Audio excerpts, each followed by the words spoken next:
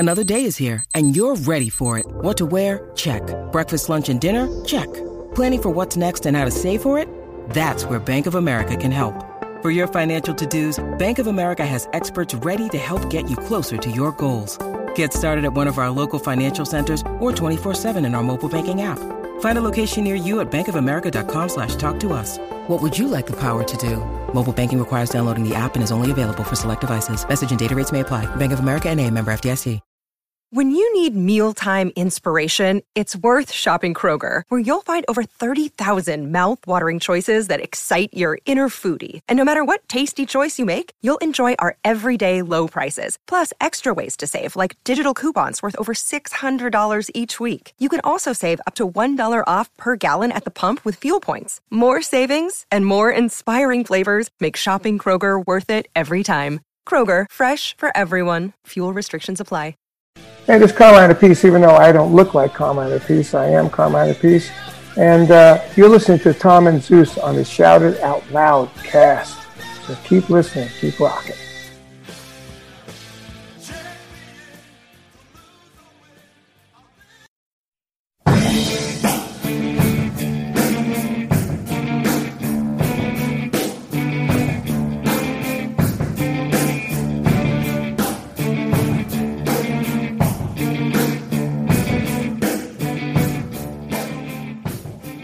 From the days of good times, bad times, to the end, all my love. Led Zeppelin has impacted fans across the globe, connecting with their music, connecting with their lyrics, and we are the Zeppelin Chronicles. I'd like to welcome Tom and Zeus from Shout Out Loudcast, the sidekick, superfan Murph, and myself, Jay Scott from The Hook Rocks. Welcome to the Zeppelin Chronicles. All right, Jay, thank you for that intro. Welcome, everybody, to another exploration of a band that we all love, Led Zeppelin. We're excited to start this sidecast here. We are all huge fans of this band. As Jay said here, it's me and Zeus from Shout Out Loudcast, Murph, that you all know. And we're going to break down another band that we love in detail. Welcome, Murph and Zeus and Jay. This is going to be awesome. Yes, looking forward to it, man. I know we've been talking about this for a while, and you know, I know we want to do it right, which is important to us and also the fans out there who listen, because you know, Zeppelin is so much different than anything we discuss on our podcast, because you know, the dedication of the fan is a different level than a lot of bands we talk about. And it's a different level for all of us, let's be honest, because they mean so much to us. And I know you guys talk about Kiss, and, you know, I talk about a plethora of new things, from new bands to commentary and whatever. But our home, at least my home, has always been Led Zeppelin. Whenever I go back to my favorite band, whenever I think of that moment when it just clicked, it went from Kiss to Zeppelin, you know, on a summer between my sophomore and junior year, which we'll get into. But yes, this is an important topic for a lot of music fans, and I'm just happy to be here talking about it with all you guys. So how did we get here? It's quite simple. Those that are listening have probably heard us on our album review crew episodes. So on our album review crew episodes, I'm like, it came to my turn. I said, I want to throw a curveball and pick Zeppelin 3, for instance. And then I'm like, wait a minute, but Tom probably wants Physical Graffiti. Yeah, but Zeppelin 2 is what, like, then I'm like, what are we doing here? And we talked about it, me and Tom, and we're like, let's do our own little sidecast of Zeppelin stuff. We're both huge fans, almost as big as Kiss. Now, if Zeppelin had continued like Kiss has continued, we may be bigger fans of Zeppelin than Kiss. But unfortunately, that's not the case. So we thought about it, and we're like, okay, well, we need to get the right people to make this work, because it can't be us laughing about fucking Robert Plant's codpiece like we do in Kiss, right? So first thing, Tom reminds me how big of a fan Murph is. And then I knew from my friendship with Jay that he's a big Zepp fanatic. And we've done some work in the past between us and the Hook Rocks. We have the Pantheon connection, and we all get along. So we're like, there it is. Let's connect and let's get this thing going. Now, we had planned on trying to do this in the beginning of the year, but as Jay said, you can't fuck around with this. It's Zeppelin. You got to do it right. And I think we did it right. I think we got the right crew, and we're going to get this thing started with this episode. That's kind of an introduction to us, the band. And we'll get we'll hit the ground running the next episode. But this is a way for us to kind of tell you what to look out for, what's in store. And that being the case, let's hand it over to our buddy Murph. Well, guys, I really appreciate you extending the invite. As you mentioned early on, I have always been a big Zeppelin fan. If now's the time to actually talk about, I could spend a moment of how I came to Zeppelin. For me, I think people of my age that didn't have older siblings, my introduction to Zeppelin was the CYO dance. End of the night, Stairway to Heaven comes on to close out the dance. I'm scrambling around like musical chairs trying to find someone to dance with, and I'm being gently rejected because chances are they're waiting for Tommy to ask them to dance. And I'm like, Tommy's already out there on the dance floor. Oh, I'm just going to wait. So for the junior high period, Stairway to Heaven was all I knew. And then finally, when I started buying tapes or cassettes back in the day, it wasn't even CDs. It was Led Zeppelin 4. And I just played that album over and over and over again. And what was surprising to me was when I would play it, my father, who was born in 1947, so would have been right in that demographic, never got into Zeppelin.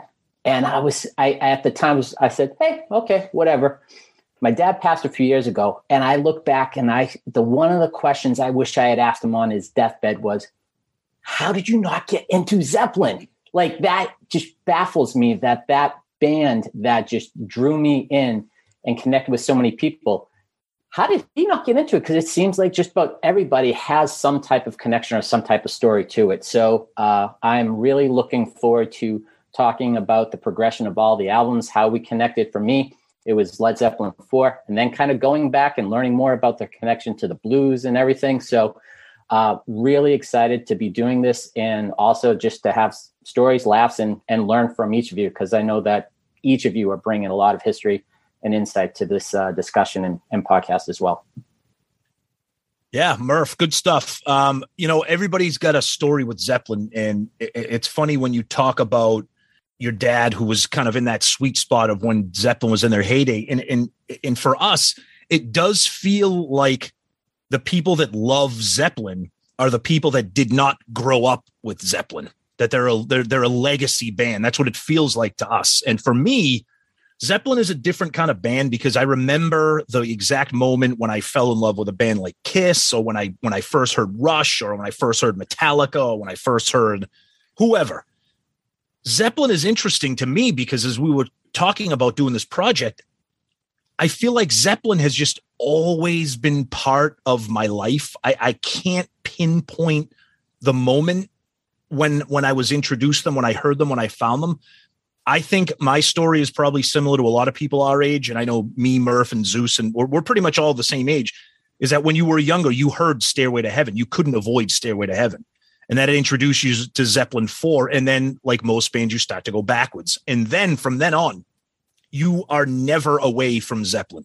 Classic rock radio will exhaust them into the ground. But something about Zeppelin just checks off all those boxes for people like us that are music fans, whether it's rock, folk, rockabilly, blues, acoustic, borderline metal, epic long songs, shorter kind of punchy songs. They check off it all. And it's the other thing that I love about this band that's so interesting compared to some of the other bands we love is just when you say Led Zeppelin out loud, it conjures up so many different images for different people, including myself. The image of the band, whether it's Jimmy Page with like his flowing kind of weird things that he used to wear, or Robert Plant shirtless or with the shirt open and the long hair, and Bonham and John Paul Jones quietly keeping the groove. Just the band is so unique and the stories are so endless that I think we're just going to have an amazing time just picking this band apart, unlike any other band that we've picked apart. And we've picked apart Kiss, but this band, if you can go 10 feet deep with Kiss, you can go 50 feet deep with Zeppelin. And that's what I'm really excited for. My experience with Zeppelin is very unique in how I discovered them. I always knew of them casually, obviously Stairway to Heaven, Kashmir, Black Dog, all the popular songs that were out at that time. And, when you think back at that time, they weren't really as saturated as they are now. I mean, like Zeppelin is so much more popular than they were when I discovered them to when they were around when in their heyday. I mean, it's a band, that you mentioned, like a legacy artist that continues to grow its fandom, even though they haven't released an album in 40 some years, or has it yet? 40 some years, 41 years. I was going into my junior year in high school, and I was a huge Kiss fan. I was a huge glam rock 80s fan, the MTV generation. And I only listened to that. And like I said, I knew of Zeppelin and I liked the songs, but I always knew of them more from the older kids in the neighborhood, the kids that were maybe 5, 6 years older than me, 7, 8 years older than me, that would talk about Zeppelin, right? Because they were closer to it. They were closer to when they ended in 1980. So he came with a duffel bag from California. And inside that duffel bag were tapes of bootlegs from their whole career, from 1968 all the way up into, I still remember the bootleg with John Bonham's last show in Germany called Bonzo's Last Stand. So for the 6 weeks that he was here in Chicago, sharing the bedroom with me, all I got to listen to were Zeppelin bootlegs. And before he came out, I was a huge Kiss fan. Kiss was my number one band. When he left, I was all about Led Zeppelin. I couldn't get enough of it. I started collecting bootlegs at 16, 17 years old because of that. And that's why my collection is so vast. And that's why, I put so much time, money, passion into Zeppelin, because they mean so much to me. The other interesting thing for me, and I don't know about you guys, but prior to Zeppelin, I was only listening to one type of music. It was hard rock. It was the MTV rock that we all know and love. Because Zeppelin was so diverse, they could do blues, they could do metal, they could do rock, they could do folk, they could do all this stuff. And the arrangements they had, it got me to open up to other forms of music because of that, because I learned to appreciate their arrangements and how they made music that I maybe was turned off to, or I gave the Heisman to, prior to getting into Zeppelin.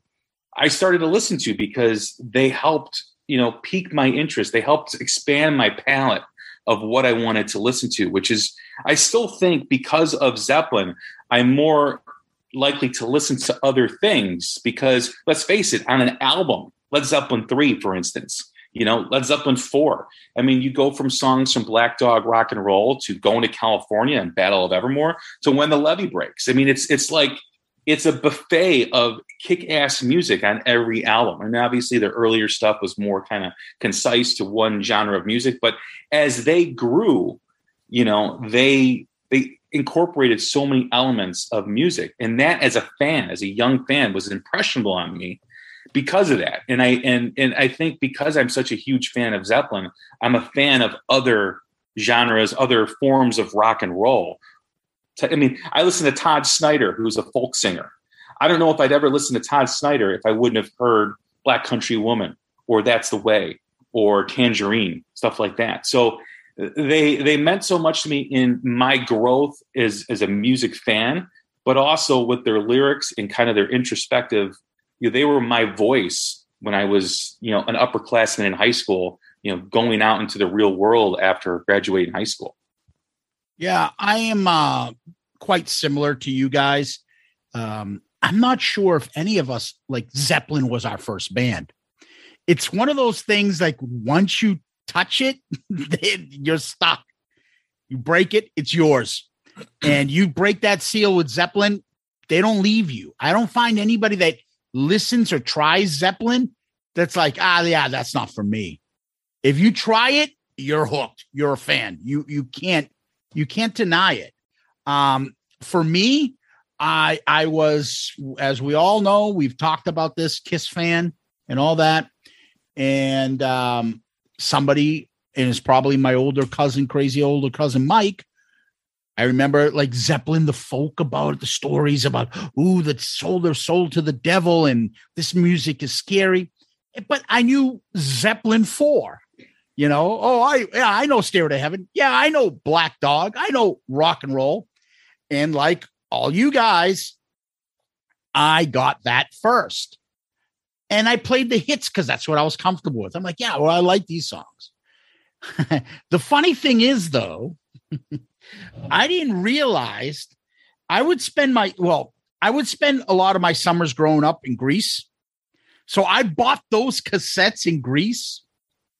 So what you ended up having is Battle of Evermore and 4 Sticks on the opposite tracks. And not until we got into college, I'm like, hey, what the hell is this? Because that's how I grew up with those on the different tracks. And those trips to Greece, I had bought, I'm there, and I would go for like, I would say a month and a half.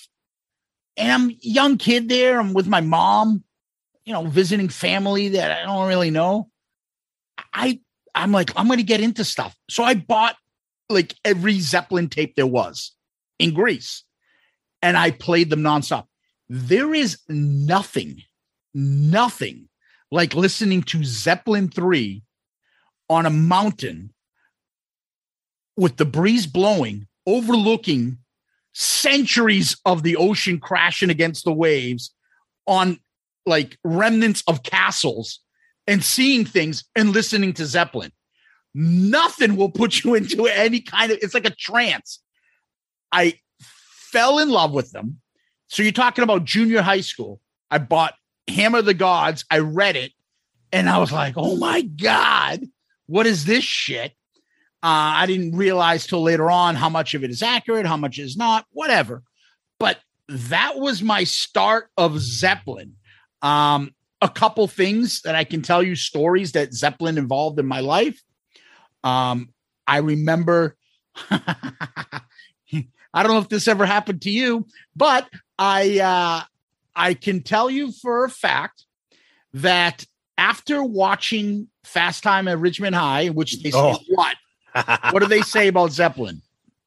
Play side 2 of Led Zeppelin 4. Then he gets in the car and what's playing? Kashmir. Exactly. Okay. I had sex the first time and I put on Zeppelin 4 side 2 in my basement. But did you hear Kashmir? No, because it's not on Zeppelin 4. No. What I heard was my mom coming in from the top and I had to kick her out through the basement door. So, Zeus, you're saying that your levee broke that day? Yes. Yeah. Well, my question is, were you alone, Zeus, or you were with somebody? No, I was with the high fucking class junior high girl because I don't think I was a freshman yet in high school. Yeah, I picked them well back then. And so that was my first. Then I remember vivid stories of Zeppelin throughout my stuff. I remember when the box set came out and what a big deal it was when I met all these assholes at Stonehill. We all had the box set. We all were playing it. I think that created such a big fan base and reunited that Zeppelin love when that box set came out, because I knew all of my friends in college had it and we played Zeppelin nonstop. And now, just like Kiss, I had that Zeppelin connection with other people when it used to be just me. I have, some other fun stories that happened with Zeppelin, but for me, all of it together is Zeppelin to me means that's kind of another one of those, that's my band. So when you hear like Zeppelin being talked on a documentary or anything like that, you perk up, like that's my band. And then you start hearing all the accolades about Zeppelin and you're like, yeah, holy fuck. they are so, as big as they are, they're still like underappreciated by like music fans about how fucking dominant they are, how many albums they sold, how their fucking 70s were ruled by them, their concerts, their influence on all the music that we grow up on listening to in high school and college and stuff. They are everywhere. And if you find that someone's a Zeppelin fan and Zeppelin is on there and they like them, you're like, yeah, that person gets it. Because there are many that are just turned off by it and things like that. And unfortunately, a lot of them are famous other like British musicians. But you're like, yeah, that's jealousy, because these guys did it bigger and better than anybody fucking else. And that's the kind of pride that comes into it. And this is why when we decided to do this kind of an episode, wanted to make sure we got the right people and the right fucking chemistry to make this right. And I think we did it. I really do. Yeah, Zeus, you bring up a good point talking about college. So for any first-time listeners out there that might not be familiar with Shout It Out Loudcast or the Album Review Crew, Murph and I have known each other since kindergarten, went to high school together, and we were 4-year college roommates. We met Zeus in college. We lived with him, near him for that entire 4 years. And Zeppelin, you said it, Zeppelin became that connective tissue between all of us. Now, we were in college right at the birth of grunge, so we were into all the grunge bands. But when you weren't listening to grunge or alternative, it was always Zeppelin. And I have very explicit memories of especially late night when the night is winding down and you're putting on that Zeppelin box set. Because in the 90s, what was better than a 5-disc CD changer that you would put on shuffle? Yes. Okay. We had the box set. We had box set 2, the 3-disc remasters, and they would drop in like a, maybe an unreleased song here or there or something. And you wanted to consume as much as you could. And we would listen to it all the time, and we would just listen to it and talk about it. And like, this song is so different. Jay talked about it on Zeppelin 4. 4 Sticks is so different than Black Dog, which is so different from Going to California. But it brings everybody together because there's something for everybody. There's so much different things going on with the band that attracts people that love music. And depending on what mood you're in is depending on what Zeppelin album you may listen to. Today, you know what? I love Presence. You know what? I'm going to play Zeppelin 3 today. Or, I haven't heard Coda in a while. I'm going to listen to that because that has some great songs that no one ever plays. And Zeus, you talked about underrated. And I always come back to this quote from the great Martin Popoff, fellow Pantheon and Zeppelin god who has written tons of books on Zeppelin. And he had this great quote. And he said, "I've spent my whole life wrestling with the idea of Led Zeppelin as overrated." And he says, how can you not be overrated when you are rated the way that they are as gods who walk the earth? Who can live up to that? And it's such a great point because listen to the way we're talking about this band. And if there are people out there that aren't into Zeppelin, they're going to be like, wow, I got to listen to Zeppelin. So they are almost overrated because they are so iconic and such a cultural phenomenon. But the 4 of us don't think that they're overrated in any way. How many of you guys answer the same way I always answer the question when I'm asked, what's your favorite Led Zeppelin song? And I always turn to the person, I say, well, are you talking about the songs you hear on the radio or the songs you don't hear on the radio? Because there's really kind of 2 classifications, right? There's the common casual fan that knows the Zeppelin, Stairway to Heaven, Black Dog, Rock and Roll, Kashmir, all those songs, right? But then there's the songs that you don't hear. Like I always answer, well, my favorite Zeppelin song is Kashmir, but my favorite song that you don't hear on the radio is That's the Way from Led Zeppelin 3. So it's such a in-depth, like you can never answer that question without, for me at least, without having that asterisk next to it, because you can't really define Zeppelin by one song. It's so difficult to do because, as we've talked, they're so diverse in their music from album to album and from song 1 to the last song. Even when you look at In Through the Outdoor, you've got Carol Salambra and In the Evening, and you've got I'm Gonna Crawl, All My Love, and then you've got Southbound Suarez, and you've got Hot Dog, a rockabilly song, so They are gods. They are, to me, the most important rock band in the history of rock.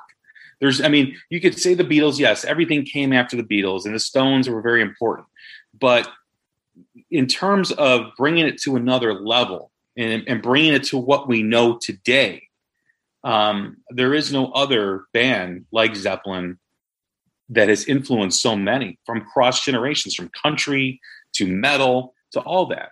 Jay, one of the things you said about how you can just go early on about just going back and doing the deep dive, as I mentioned at the beginning, starting off with Zeppelin 4, my deep dive and in learning more about the band, you realize that their roots are tied to the earliest days of recorded music. You're going back to the blues. So you're going back to the Robert Johnson, and, that rabbit hole, you can't get out of it. And, we're talking about them like they're a religion. It's like they go back to the earliest days of music, and then you see the influence. They've been gone for 40 years and there's no end to them. They're just going to keep going on and just bringing in new folks. And as you asked or mentioned about the favorite song, just how wide they range. I still remember the one Zeppelin song I threw on a mix from my wife when we were dating back in college was Hey, What Can I Do? I got it off the box set. It was just such a random song, but I was like, this one, just at that moment, at that point in my life, connected. Yeah, that wasn't on any of the albums. And it was the B-side to Immigrant Song. Yeah. Yep. Right. So, it is interesting of just how wide pop is. And one of the things that I think is going to be interesting, depending on where this podcast goes, is that you've got individuals like us that keep talking about them, and you have someone like Paige who keeps trying to go on with the memory. And you got someone like Robert Plant who's been trying to get away from that for the last 40 years, create his own identity over time. So just a lot of different elements to this band that I think is just going to make this podcast just very interesting from episode to episode. You think of Zeppelin and you think of their popularity in current times today, right? This is a band that started in 1968, okay? The seeds were planted in 66 when Paige joined the Yardbirds as a bass player, okay? And they're getting more and more popular with each generation. I see it firsthand with my 16-year-old son. His favorite band, Led Zeppelin. They're Led Zeppelin and Van Halen. You cannot deny the fact that they are a force. Even to this day, 40 years after they released their last album and 40 years after they played their last show, they're more popular than ever. And we can, we'll probably dive into this from time to time with, in different discussions and bring it up again. But when you think of how they are, the less is more, right? Well, if someone will say, well, how can you say less is more? Zeppelin's got these box sets and books and documentaries, but it's different. They're not in your face. Like, everywhere you turn, they put out like a table book or they put out, a box set, and it's like number one, it just feeds into that lore because they're not always in the press. Even when they were popular, they didn't do a lot of interviews, they wanted the fans to crave it. Right. And they were successful in doing so because, when you don't give the fans who are big Zeppelin fans like we are, right? When you don't give them constant, items to buy or merchandise to buy, when you do come out with something, we're all there. We're like waiting for it, and that is a testament to them. And it's also a lesson for artists today that, if you want more than your 15 minutes, get the fan base to crave you. And I don't know if there's a better example of anyone else besides Led Zeppelin that has their fan base just waiting for stuff to drop. Maybe Rush is the Rush fan base is probably pretty similar to that, but it is the mystique of Zeppelin that really continues through generations. Yeah, everybody it's the same kind of feeling you have when you talk about Kiss. For us, what's your favorite album from Zeppelin this week? What's your favorite song today? It changes. Everybody gets in the mood. As Tom was saying, I'm in the mood to play Zeppelin 3. I'm in the mood to play friggin' Houses of the Holy. And there's always an album that's your album. You like to think that one's your favorite and only you know the secrets of how great this album is or the secrets of how great this song is. That's the exciting thing about Zeppelin. Then once in a while, you'll find somebody that agrees to you on this deep cut that you're like, holy shit, you get it. There's that connection with Zeppelin. And I think it's wonderful that there's, something like our kids can get into it. I was telling, I was thinking I took my kid to see the Eagles last night, and in the car ride, she's like, what other bands are like this that I will like? I'm like, well, I don't know if they'll like this, but since you listen to Kiss with me, which you don't like, and you like the Eagles, I'm like, well, there's another band in the 70s. Once I get you into them, you won't stop. And that was me telling my 13-year-old about Zeppelin. And all of us have kids, and we're all bringing it to that next generation, and they'll bring it to that next generation. Not every band can do that. Not every band can translate like that. Not everybody's music can stand the test of time because they do have that blues, hard rock, metal, rockabilly, soul, Latin influence, like you name it, they've had it in there. And I know that throughout the years, sometimes their legacy takes hits here and there, but I feel that no matter what, the music stands on its own and it'll continue. And I can't wait to dive into it. And we will get to that point where we're going to do, and this is the part of this, is we will review the albums, review the songs, rank the covers, and create a list like all you guys know what we've been doing throughout our Shout It Out Loud cast history. We'll get to that. But today is more of an introduction. And I'd like to think that you guys get to hear what we have in store, the reason for doing this podcast, and a little bit about the band. So let's talk a little bit about the band. I want to make one quick comment to piggyback on what Zeus said about the generational thing. And then we'll do some background on the band. We're going to talk about Zeppelin and where they came from, kind of the birth of them. But Zeus, you talk about your daughter, Murph, you've mentioned, your kids, and Jay, your son.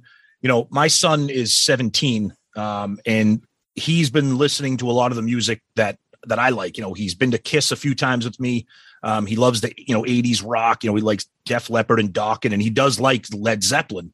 I mean, of course, he listens to the current stuff too. But so he just came back from a week-long sleepover camp. He's a runner, and this sounds like a nightmare to me, but he had the time of his life. It's a running camp, okay, out in the woods, up in central New Hampshire on a lake. And the camp has been around since the 70s. And every night, the camp tradition, every night before they do lights out, they play Stairway to Heaven. Whether you like the song or not, whether you like Zeppelin or not, it is a camp tradition since it began in the 70s. Every night before lights out, the entire camp plays Stairway to Heaven, and that is like their good night lullaby. And my son knows Zeppelin and he knows Stairway to Heaven, but he's never really taken the time to listen to the song because he's 17 and he has a short attention span and the song is long. By the end of the week, he came to me and he said, I need to add Zeppelin to my Spotify. I need this. I need more Zeppelin. And that's all it takes. Has there ever been a bigger gateway drug album than Zeppelin 4? I mean, we talked about It Was Us. Now it's my son. I'm sure, Jay, it's the same thing with you. And I just wanted to get that in just to talk about that legacy and that generational thing and how the band is so powerful. We talk about how music is so powerful, and just to connect those generations to a band that hasn't been active in 40 years, to me, is just a testament to just the magic of Zeppelin. Hello, Pantheon podcast listeners. Christian Swain here to tell you more about my experience with Raycon earbuds. Our family now has 3 pairs of Raycon earbuds around the house, and my wife just grabbed a pair of the Headphone Pros to replace some headphones from a company that was double the price. And yes, she loves them. Now, if you haven't pulled the trigger on a pair of Raycons, Or even if you have, but you're in the market for another pair because they're just that good, well, now is the time to check them out because they just launched their upgraded model of the best-selling everyday earbuds. With Raycon's upgraded everyday earbuds, now you also get active noise cancellation, ergonomic design, and multi-point connectivity that lets you pair with 2 devices at once. New quick charge function, 3 customizable sound styles, plus awareness mode. Available in a variety of vibrant new colors to complement any and all skin tones. I even have a pair of earbuds in a cool green color. I have tried just about every earbud known to humankind, and these Raycons are fantastic. Seriously, if you've been wanting to check out Raycons, there truly is no better time. You're going to ask yourself why you didn't check them out sooner, and Raycon offers a 30-day happiness guarantee. So what are you waiting for? Go to buyraycon.com/Pantheon today to get 20% off your Raycon order, plus free shipping. That's right, you'll get 20% off and free shipping at buyraycon.com/Pantheon. buyraycon.com/Pantheon.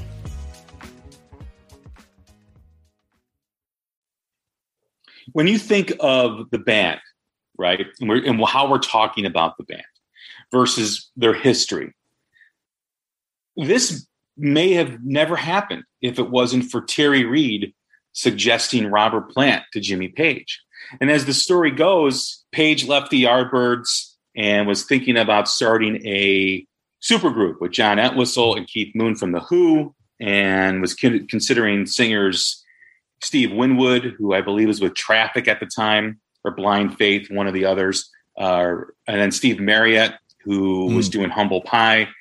And it wasn't really going to work. It wasn't, the timing wasn't right for the other guys in the band. And then he tried to form something with Moon and Jeff Beck, which was the results of Beck's Bolero, which caused a lot of controversy between Jeff Beck and Jimmy Page, because Beck thought that Page ripped off the riff with Beck's Bolero and the bridge with How Many More Times. But as Page kind of navigated through his career after leaving the quote unquote studio session kind of occupation that he was, and to start this group, he first hooked up with the bass player from the Yardbirds, I believe it was Chris Daya, who was going to help him form the new Yardbirds. And he left. He got John Paul Jones. John Paul Jones was the last member. But when he was thinking about vocalist, he contacted Terry Reid, who had built up a following in the UK and was considered a great vocalist. And, when he approached him, Terry Reid recommended Robert Plant, who was this young singer, I believe, from the Midlands, who was the singer of a band called Band of Joy. Now, I'm always one of those thinkers that always thinks about, well, what if? Well, what if that never happened? Would we have ever heard of John Bonham? Because Bonham and Robert Plant were best friends. And without Plant, Bonham is not in Led Zeppelin. And does Bonham ever do anything besides be a local, drum hero in the Midlands of England? Does he ever rise out of that? I mean, when you think of the chances of becoming big and becoming the gods they are, it's a very slim chance, right? It's a luck of the draw, and you have to be ready, right? I mean, luck and opportunity is what breeds success. But, if Jimmy Page doesn't go out and check out Robert Plant at the nudging of Terry Reid, he doesn't know John Bonham. He doesn't know of who he is.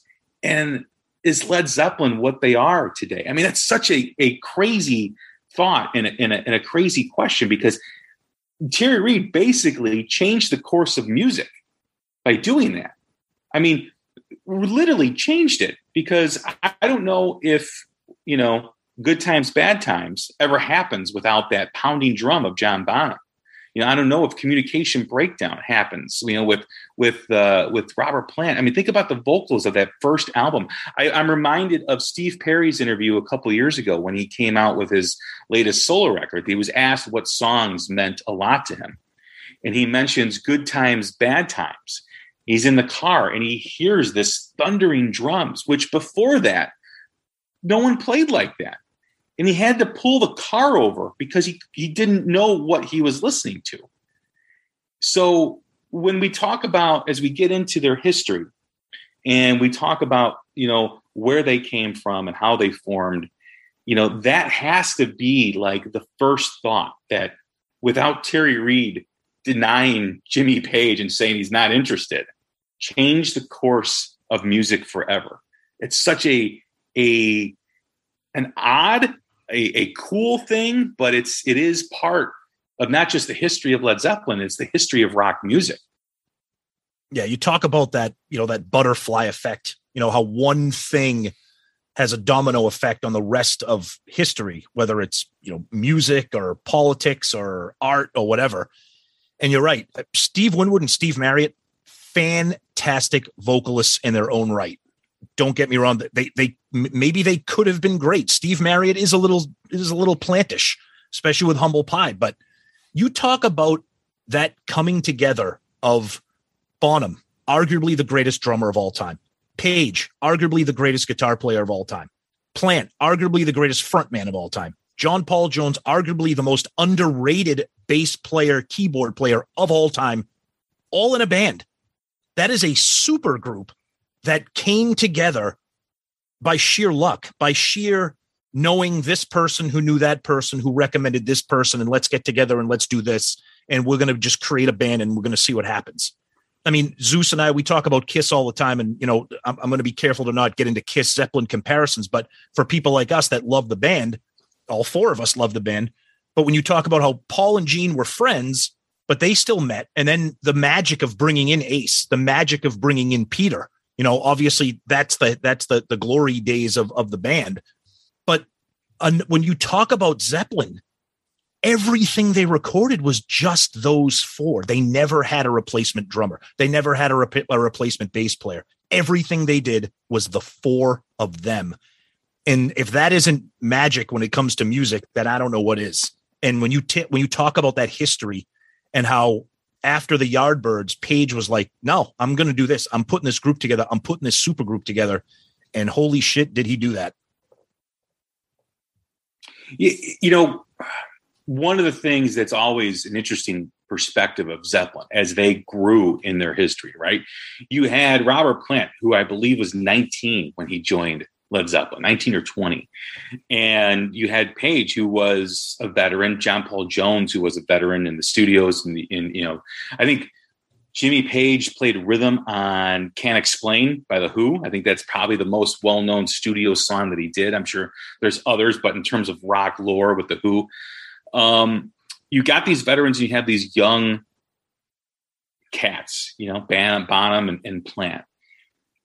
It's the dynamic of the band was such that when you're 19 and 20 and you're young like that, you're still growing in music. Your taste in music are still evolving. And I think that was a huge thing with Zeppelin, a huge dynamic, because when you listen to their music, how they kept evolving, from the blues-based stuff on the first four albums, to incorporating, Middle Eastern arrangements into Houses of the Holy and Physical Graffiti and Presence. It's because of that dynamic. It's because of that, Plant, Bonham are young, Page and Jones are the old veterans. And it's like this perfect mesh of, the stable veteran, players and the young guys that are like, oh, let's try this. Let's do this. And I think without that dynamic, again, because of Terry Reid turning it down, I don't know if that sound ever happens. I don't know if that is ever created. And I don't know if we're doing this podcast because of it. When you think of the band that started, and they were originally called the New Yardbirds, and they had to change the name because of Chris Dea, who was the member of the Yardbirds that Page first went out with to start the band that became Led Zeppelin.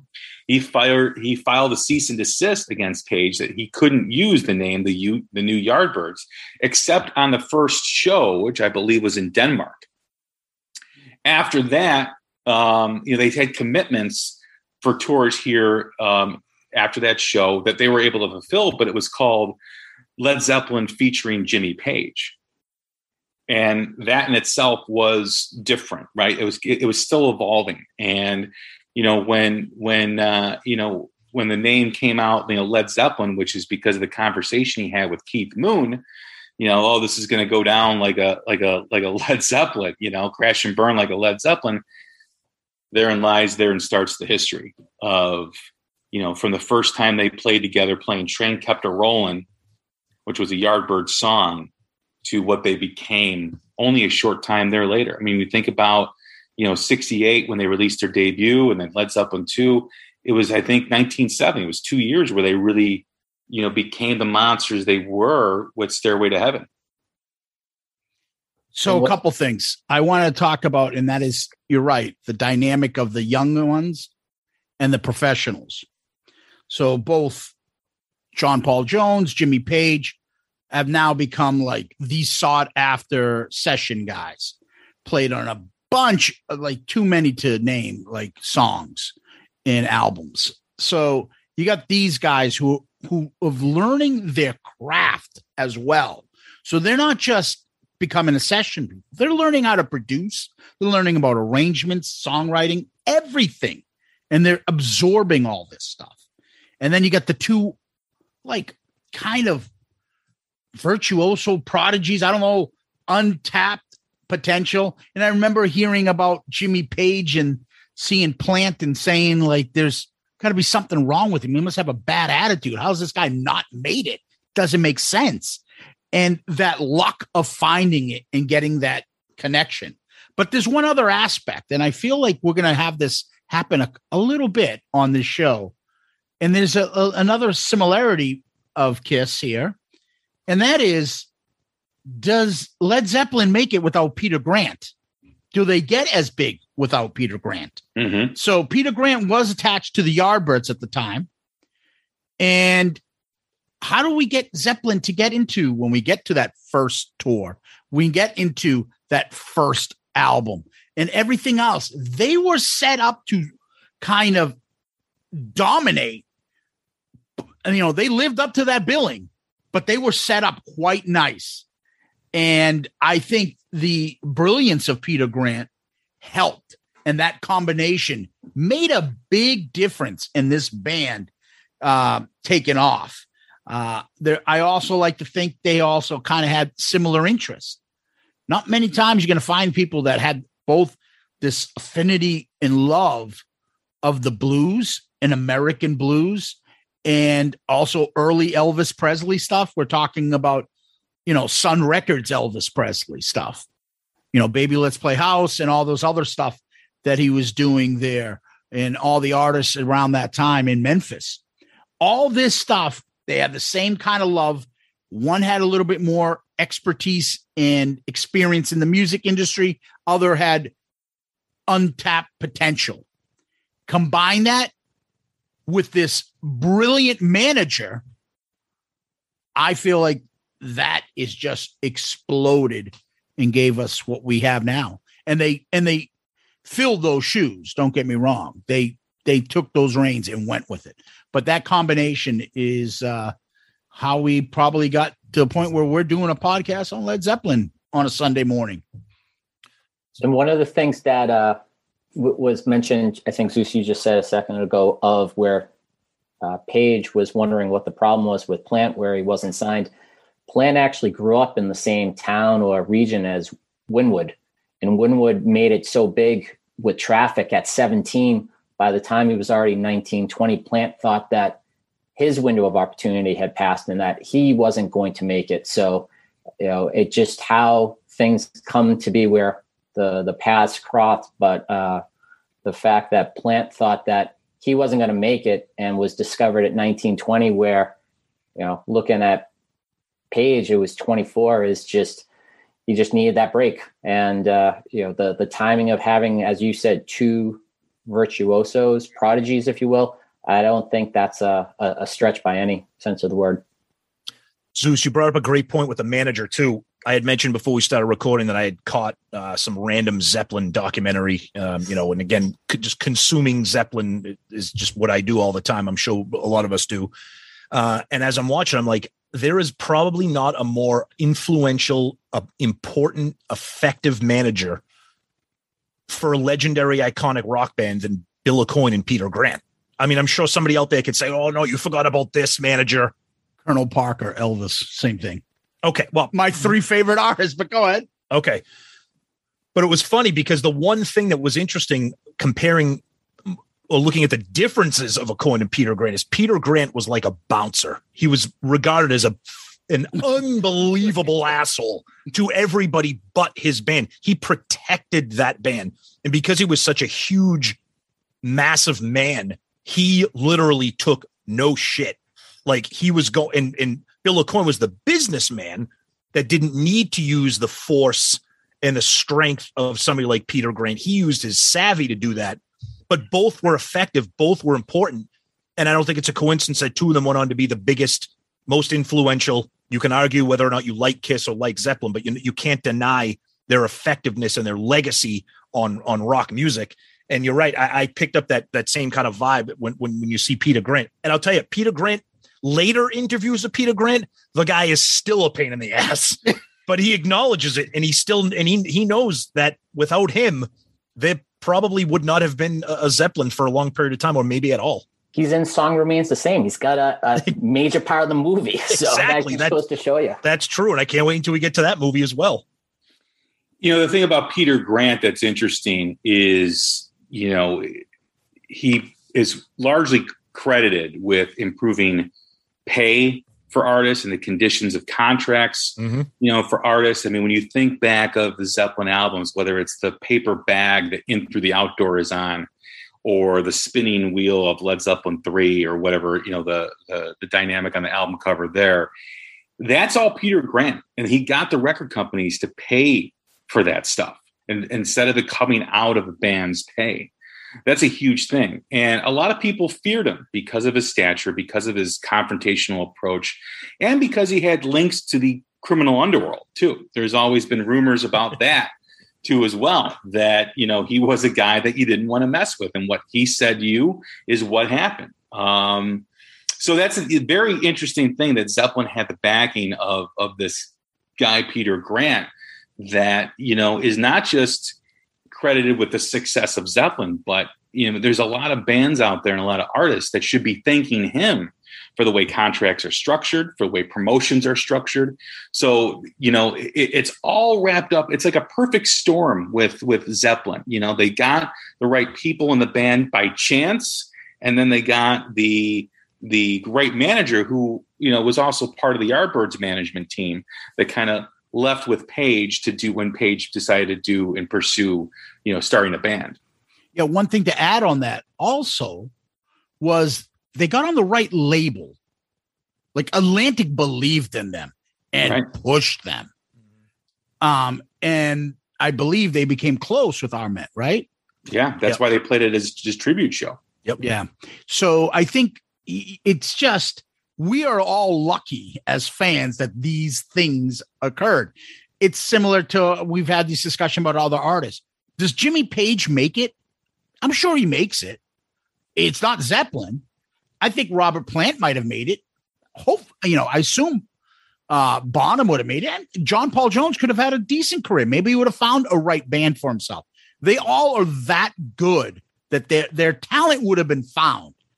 But it would be like something like 10, 15 years into their illustrious career. Someone like, hey, can we get these four together? Be like, no, why would he want to be in a band with this guy? He's too big to be in a band with this guy. Well, he's too big. But they all found each other in the beginning. We got lucky. Would they have made it, Zeus, or would they have been known as one of those artists like, yeah, this guy was so unknown, but he was awesome? You know, I think that way of like a Robert Plant. I think so. I think Jimmy Page would have 100% made Page, it. Yes, because I think Plant would have made it because the era was still he's got that voice, he's got that charm, he's got the great looks, he's got that 70s, you know, blonde mane, adultery kind of, you know, look, swagger. Yeah, Bonzo would have made it as well. Well, but I don't know if we can say that because, you know, back then in '68, you know, you couldn't go on television. You couldn't go on a computer and find someone in the Midlands that's from the Black country, of England singing. I almost think that Plant, especially, would have had a nice, decent career, but he would have been thought of as one of those artists that should have been bigger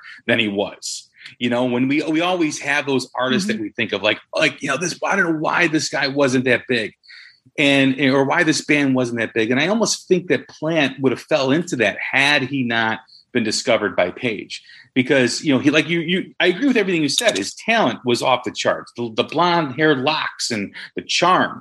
But we have to think of 1968 in that time frame where it wasn't, not to say it's easier now, but it's not as it wasn't as easy to have the exposure, to have someone with a cell phone camera videotaping your performance at some hole in the wall bar in Central or Midlands UK and then blow up on the internet. That just doesn't happen back then.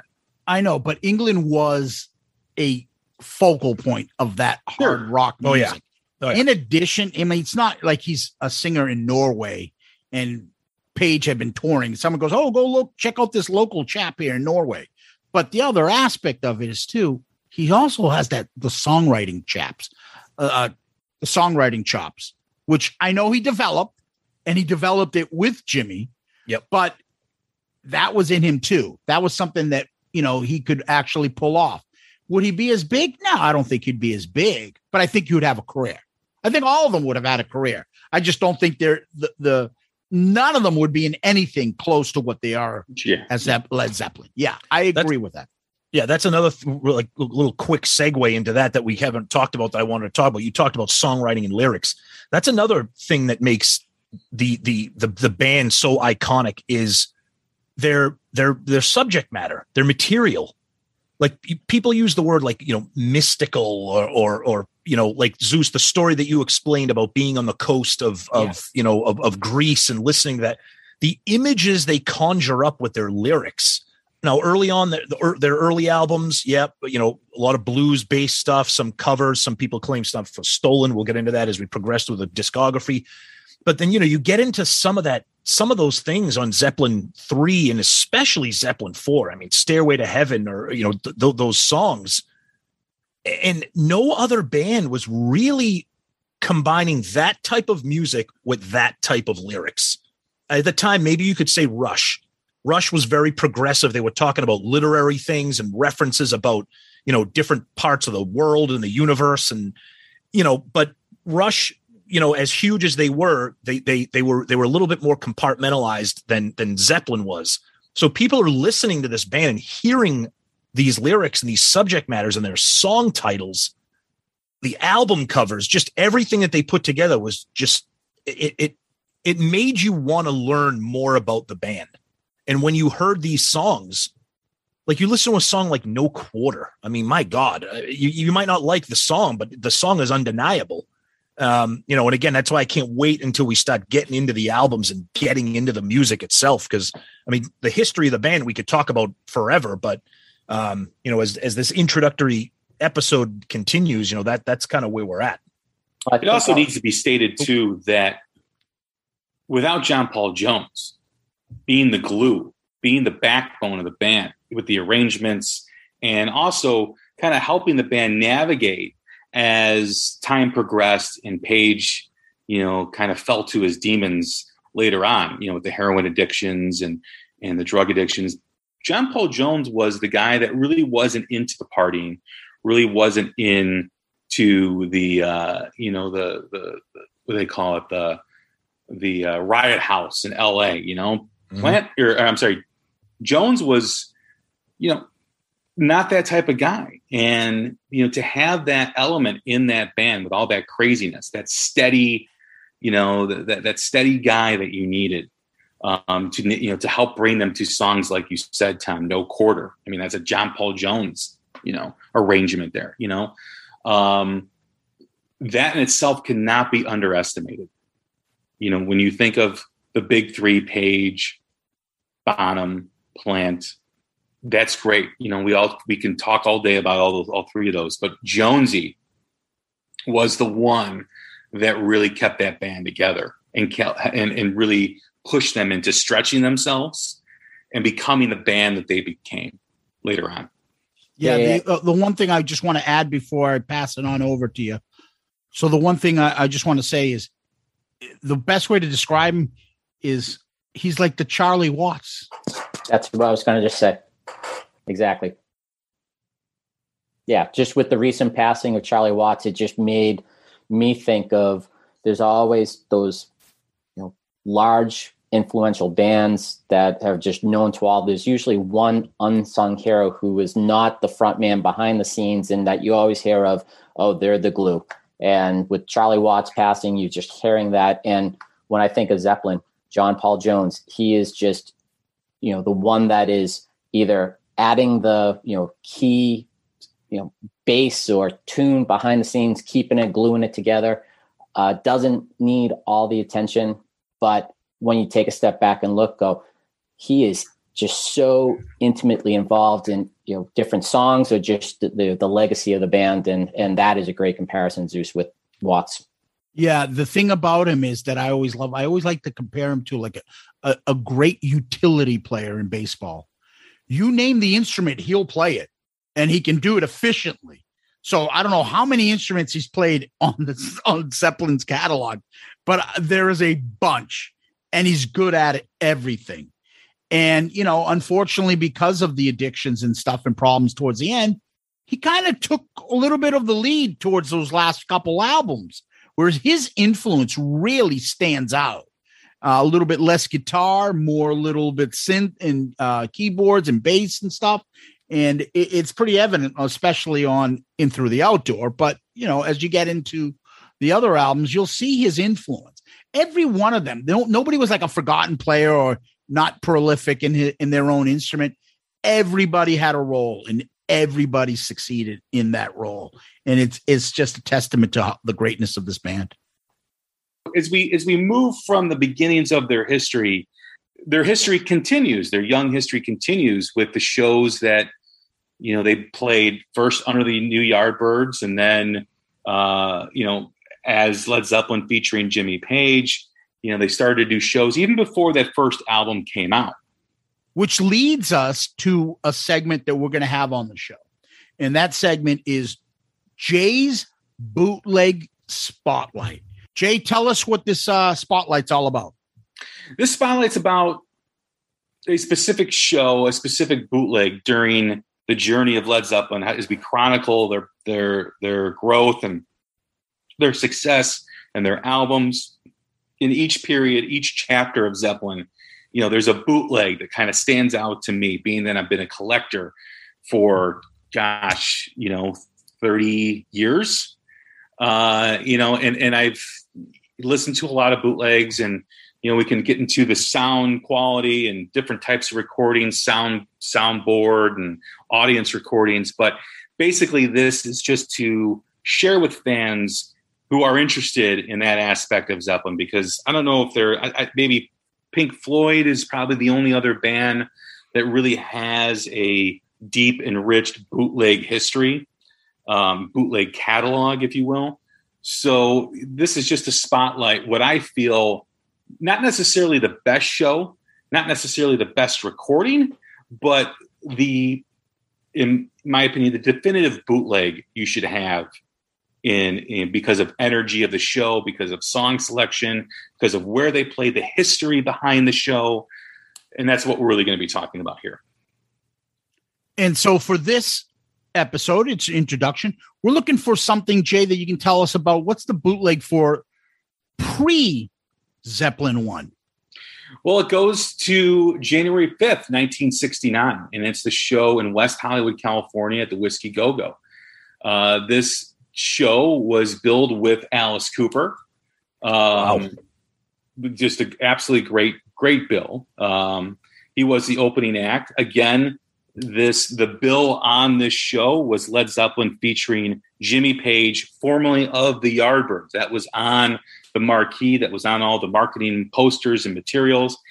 And, the dynamic of this show is Page was sick upon the arrival of this the show, and that's also a common theme as we'll get into Led Zeppelin, with Page and Plant's health, in which caused a lot of cancellation of shows as we move forward. But it caused them to eliminate the second set of the show, which is interesting. But the other part of history with Led Zeppelin is their acceptance of LA, of California, as like their second home during their careers. Whenever you hear a bootleg of Zeppelin, years on, and as they moved on and forward, their shows in California and LA were so monumental and so energetic.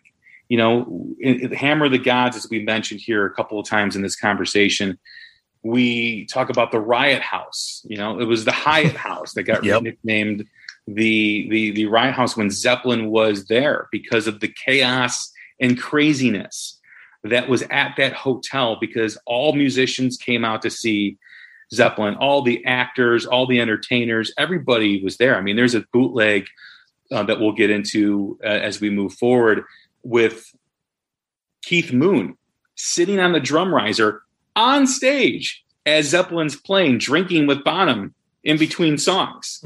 It was just a crazy chaotic. And obviously they're from the UK. We know their history, but it was really LA, California, that really embraced Zeppelin before any other city in the world. So that's why I think there's an importance with the show at the Whiskey Go-Go. And of course, with Alice Cooper, who also had an illustrious career too as well, being on that bill, being the opening act, having people come out and all these musicians come out and see them at this show. It really was, I know it wasn't their first show as the band, but it really was set the tone for their career. Is this accessible via like YouTube, or, I mean, I know it's a bootleg, so obviously it's not on streaming. I know if you're a vinyl nerd, you can probably find it out there on eBay someplace where I would probably go get it. But is this accessible via, I know a lot of times you'll see videos or you'll have people release the audio like on YouTube. Is this something that we might be able to find somewhere if we wanted to, or? Yeah, you can find it on YouTube. Okay. You can find it every once in a while. It'll pop up on eBay. Somebody will be selling it. If you go to record conventions across the country or wherever you're at, typically there's always a couple guys selling bootlegs. And you can find it there. I mean, bootlegs are not like at your regular record store. You've got to know where to go. You've got to know people. There's websites that you can look up that specifically talk about the bootlegs, or, bootlegs for Zeppelin and other bands. The discussion with Led Zeppelin is always going to be pages and pages of different bootlegs, but yeah, you can find it. That's also part of the pull of being a bootleg collector is you start to educate yourself on which ones you need to have in your collection, and then you go on a search looking for this stuff, and it'll pop up when you least expect it. I remember. Well, I'll mention it briefly, but there's a bootleg that we're going to talk about eventually that is, I consider, the prime Zeppelin bootleg of all time. And I remember going to a record show in Chicago area with my son, who I think was 13 or 14 at the time. And we walked in the entrance, and usually, a little backstory, usually you want to listen to the bootleg before you buy it. Want to, usually they'll have like a little stereo where you can listen to, and just to make sure the quality is good and it's not, a fake or whatever. So I see the dealer, selling this bootleg, and I didn't even listen to it. I go, I'll take it right now. And he goes, "You don't want to listen to it?" I'm like, "No, I don't need to listen to it." So I know the quality of that bootleg. I've been searching for that bootleg for 10 years. I go, "I want it right now." It was the only copy he had. I didn't want to wait and have someone come up. "Well, I'll give you this for it. I'll give you that for it." I'm like, "No, I'll take it. Just wrap it up. Let's go. Here's the money. Here's the money. Give it to me." So you when you get in that type of realm of collecting bootlegs, of collecting rare recordings, for instance, we'll talk. There was just a release for the first time ever, a soundboard recording of When the Levee Breaks. And we'll talk about that as we move on with this. But it's stuff like that where, as a fan, I've never heard in 30 years a soundboard recording of When the Levee Breaks. And they only did that song less than a handful of times. So when that came out earlier this year, I mean, for me, it was like Christmas. You know, it was like, oh my God, like I've been waiting to hear this stuff. So we'll get into it, and you guys will hear my passion for, you know, bootlegs and what recordings. You know, there's always going to be probably better recordings maybe, but usually when I bring up or want to talk about a bootleg, it's because of the history, the dynamic behind it. It's not just about the recording itself. It's also about the history, like the show in LA at Whiskey Go-Go with Alice Cooper, that was in a town that embraced them more so than any other American city, which they broke huge, in America, even before the UK, right? That's one thing about Zeppelin's history we have to, really get into. They were bigger in America before their home country in the UK. So, yeah, Jay, so I was going to ask you, is there different names for this concert? Certain types of as far as the bootleg buying it. Yeah, I mean, the one that's the main one is live at live at the Whiskey Go-Go. I mean, that's the one that I have it under. Basically what you want to do is yes, throughout our discussion, we will talk about bootlegs that have the same name. But always focus on the date of the show. Yeah, of course. The date of the show is January 5th, 1969. So whether it's called Live at the Whiskey Go-Go, whether it's called something else, the date is the most important, right? Because, that's the show. So if it's, Live at the Whiskey Go-Go, live on the Sunset Strip, whatever else it's called, some unique name that the guy who's putting it out picks it up, the date is what you want to focus on. So the last thing I'll ask you is any songs that people would be familiar with that are on this? Well, that's an interesting too. And that's one of the reasons why I love this show, because, the history with what led up to the show.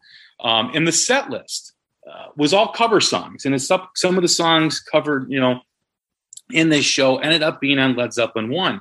The show starts with a Garnet Mims cover of As Long As I Have You, which is just an absolute great version. Goes into I Can't Quit You, Baby, the Willie Dixon cover that appears on Led Zeppelin 1, the debut. Train Kept A-Rollin', which was in their set for a couple of years. It's the Yardbirds. Mm-hmm. Well, it's a Tiny Bradshaw cover, but it was made famous by the Yardbirds. But they did this during their first couple of tours of, bigger tours, not just these club dates that they did. It's a shame that never appeared on an album by Zeppelin, because their live recordings of Train Kept A-Rollin' were so phenomenal. And Bonham's drums, whenever he played this, and, Plant's vocals and what they did with the song. I mean, there's probably like a couple recordings have like 7-8 minute versions of this song. So that was very interesting to have in that set list. Babe, I'm Gonna Leave You, which Joan Baez cover, which was, Zeppelin made this song their own on Led Zeppelin 1. And yeah, there were some issues originally with, who they credited the writing of the song. I believe they didn't have Joan Baez in the beginning. Later, they actually had to add it in, which is, again, we'll get in discussions on that too. But Babe, I'm Gonna Leave You is a very recognizable song off Led Zeppelin 1. Dazed and Confused, the Jake Holmes blues cover, which, again, Zeppelin made their own. Babe, I'm Gonna Leave You, Dazed and Confused were basically, huge songs on that album that were taken from blues songs or folk songs in the Joan Baez, song with Babe, I'm Gonna Leave You. They really kind of made them Zeppelin songs, if you will. And then Killing Floor, the Howlin' Wolf song, which is a great version. And then they ended with, For Your Love, which is another song by the Yardbirds that, the Yardbirds made popular. So it's a short set. It's 7 songs. But again, some of the bootlegs may be longer during that period, a couple of sets, but I just feel it's such an important show. The Whiskey Go-Go, Hollywood, California, Led Zeppelin, America. To me, it's the show. If you're into bootleg collecting, that's the one you need to have. So this is going to be interesting for me here because I am in the middle of collecting bootlegs for Kiss and Metallica. My collection is growing, and I'm lucky enough to have a private vinyl shop near me. I'm in Southern New Hampshire right now, and this guy has an unbelievable supply of brand new, unopened, sealed, mint condition bootlegs. That's not all he has, but he specializes in that.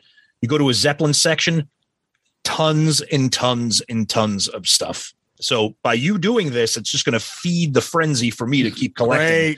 Yeah, exactly. It's going to be real bad because now I'm on a mission to get this one that you're talking about. So yeah, it really is. I mean, are there better bootlegs? Are there more, if I'm going to a record store, like you mentioned, Tom, am I looking for other shows? Yes. But if I see this and I'm just starting my collection and I see the Live at the Whiskey Go-Go, on January 5th, 1968, I'm like, you know what? I got to have this. This is an important show for Zeppelin's history. To me, even though there were shows before it, this is the beginning. This is where the buzz started, right? LA, California, the music industry, the heart of it, boom, right down the street from Capitol Records, right down the street from all the other record, companies. Zeppelin comes in, blows the doors off the place, and it just starts to steamroll after that. So, I don't think the shows they did before that had, are even discussed, right? When you talk about the first shows with Zeppelin, you go right to that Whiskey Go-Go show. Even though there was a handful of shows before that, that's the one that really, put the train on the track. Well, that's a good way to end the introduction. But before we go, we always like to give everybody a chance to tell them, where can we find you? Jay? Thanks, Zeus. I am the host of The Hook Rocks, the Ultimate Rock Community Podcast. You can like me on Facebook, follow me on Twitter. Lots of stuff happening on my end, too. I know I say that a lot on a few of my episodes, but, I'm kind of always kind of slow in kind of developing things. I like to be slow and steady than to be fast and loose, which, by the way, was a Zeppelin publication called Fast and Loose, which also chronicled Zeppelin bootlegs. Kind of wanted to add that in. I think it was Tight But Loose. But nevertheless, you can like me on Facebook, follow me on Twitter. You can catch all the old and new episodes of The Hook Rocks on any podcast platform that you listen to. We always, have some great guests. We just had Dee Snider on the show. We had Rick Allen short time ago from Def Leppard. We're always doing kind of three pillars: rock commentary, new music spotlights, and interviews with legacy artists. So I appreciate if you could stop by and listen to the Hook Rocks podcast and check us out. Tom? So we are Shout It Out Loudcast. If this is your first time hearing us, we are an all Kiss podcast that drops new episodes every Saturday. And we also have a monthly show called the Album Review Crew with myself, Zeus, and our friend Sonny, where we spend a very long period of time reviewing non-Kiss albums. And now we have this new show, The Zeppelin Chronicles, with our friends Murph and Jay. And you can find us on all the social media, Twitter, Facebook, Instagram. We have an email address at shoutitoutloudcast@gmail.com. You can use that email for all things that we're talking about, whether it's Zeppelin, Album Review Crew, Kiss, and our show and Jay's show. We're part of the great Pantheon Podcast network of shows. And Murph, where can people find you? Not many places. I am not very active on social media. I would say that outside of Twitter, you're not going to find me in too many places. I have been able to acquire some followers of just being invited to join some of the Shout It Out Loudcast episodes. So I will anticipate that being part of this podcast, I'll get engaged a little more socially on the Twitter. But that's about it. I'm just a fan who loves music and loves Kiss, loves Zeppelin, all types of music. So, I listen to your podcast, Jay, I listen to yours. And, if anything is coming out, I'm going to listen, participate, engage, and just look forward to being part of future episodes. Hopefully I'm not getting the boot after this one. Hell no, never. Well, Tom, I always like to piggyback on what you say. Our email again, shoutitoutloudcast@gmail.com, shoutitoutloudcast@gmail.com. You can find all our merchandise, Shout It Out Loudcast needs and things like that on clicktshop.com. Ed at Click T Shop has all our Shout It Out Loudcast merch, album review crew, and there will be a Zeppelin Chronicles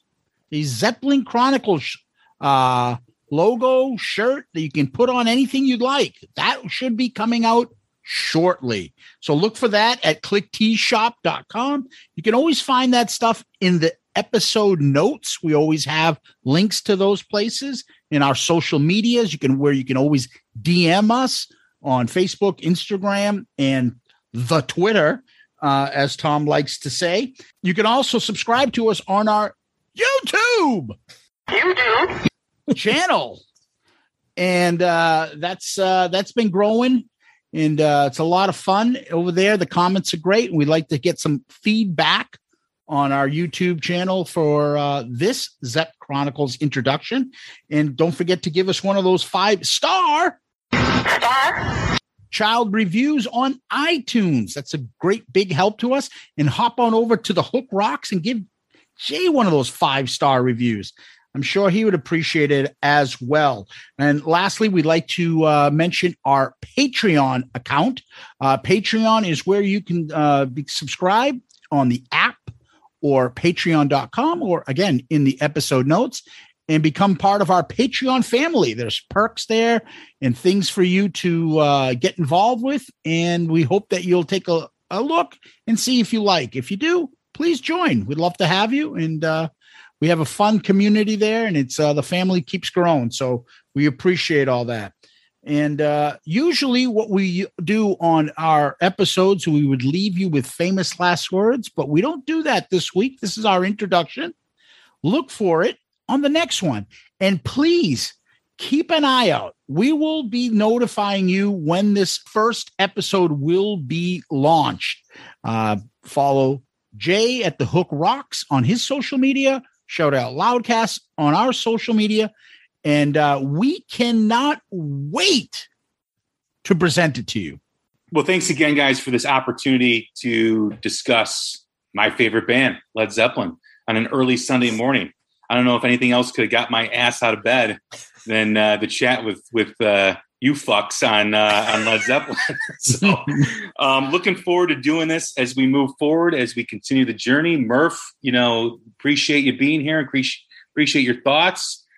Tom, always a pleasure to see you. You're the shine from your dome on the light, and then of course Zeus. Always enjoy to see your work in progress dome that you're working on, and plus the cats climbing up on the blinds behind you. Yeah. But no, this is going to be a great journey. I really appreciate being part of it, being asked to be a part of it, being part of the planning of this, and look forward to the feedback from all the listeners that do take part in checking this out. So thanks again. Guys, thanks for the invite. Look forward to the homework assignment that was given to us by Jay to go find the bootleg, and look forward to catching up in the near future. Yeah, it's going to be a great time here. Zeppelin is a passion for all of us, as you've heard throughout this episode. So we're thrilled to kick this off finally. I'm proud that we have finally started this. It's been a long conversation to get it going, and it's here. So Jay, Murph, Zeus, can't wait to keep going. Thank you. Tom, I'm going to echo that. You know how long people we've been talking about doing this, and it's here. So a virtual high five to all of you. Thank you for all to all the listeners out there, Kiss Army, Loudcasters, Zepp fans, everybody. Peace out, Girl Scout.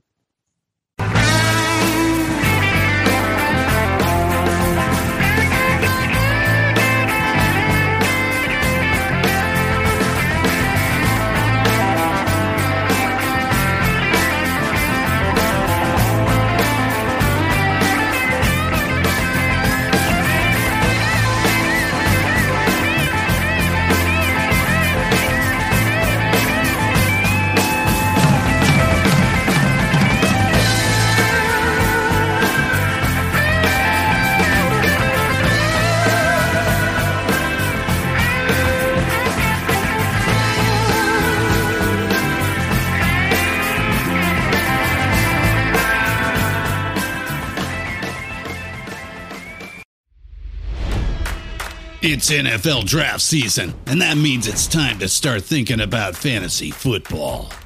FantasyPoints.com features industry-leading experts and prognosticators using proprietary hand-charted data to help you score more fantasy points. FantasyPoints.com is the place to go for whatever kind of fantasy football you play. Whether you play fantasy football, daily fantasy sports, or do a little bit of everything, Fantasy Points has the meticulously researched content to guide you to victory. And why wait for the fall? Fantasy Points also covers the new spring football league, the UFL. Join the guru, John Hansen, Scott Barrett, Joe Dolan, and other massive names in the fantasy football universe with an exclusive offer. Use code Pantheon for 15% off any Fantasy Points package, including the all-in package, with access to every article, tool, and data nugget that Fantasy Points has to offer. That's FantasyPoints.com and code Pantheon for 15% off at Fantasy Points. FantasyPoints.com, code Pantheon. Score more fantasy points.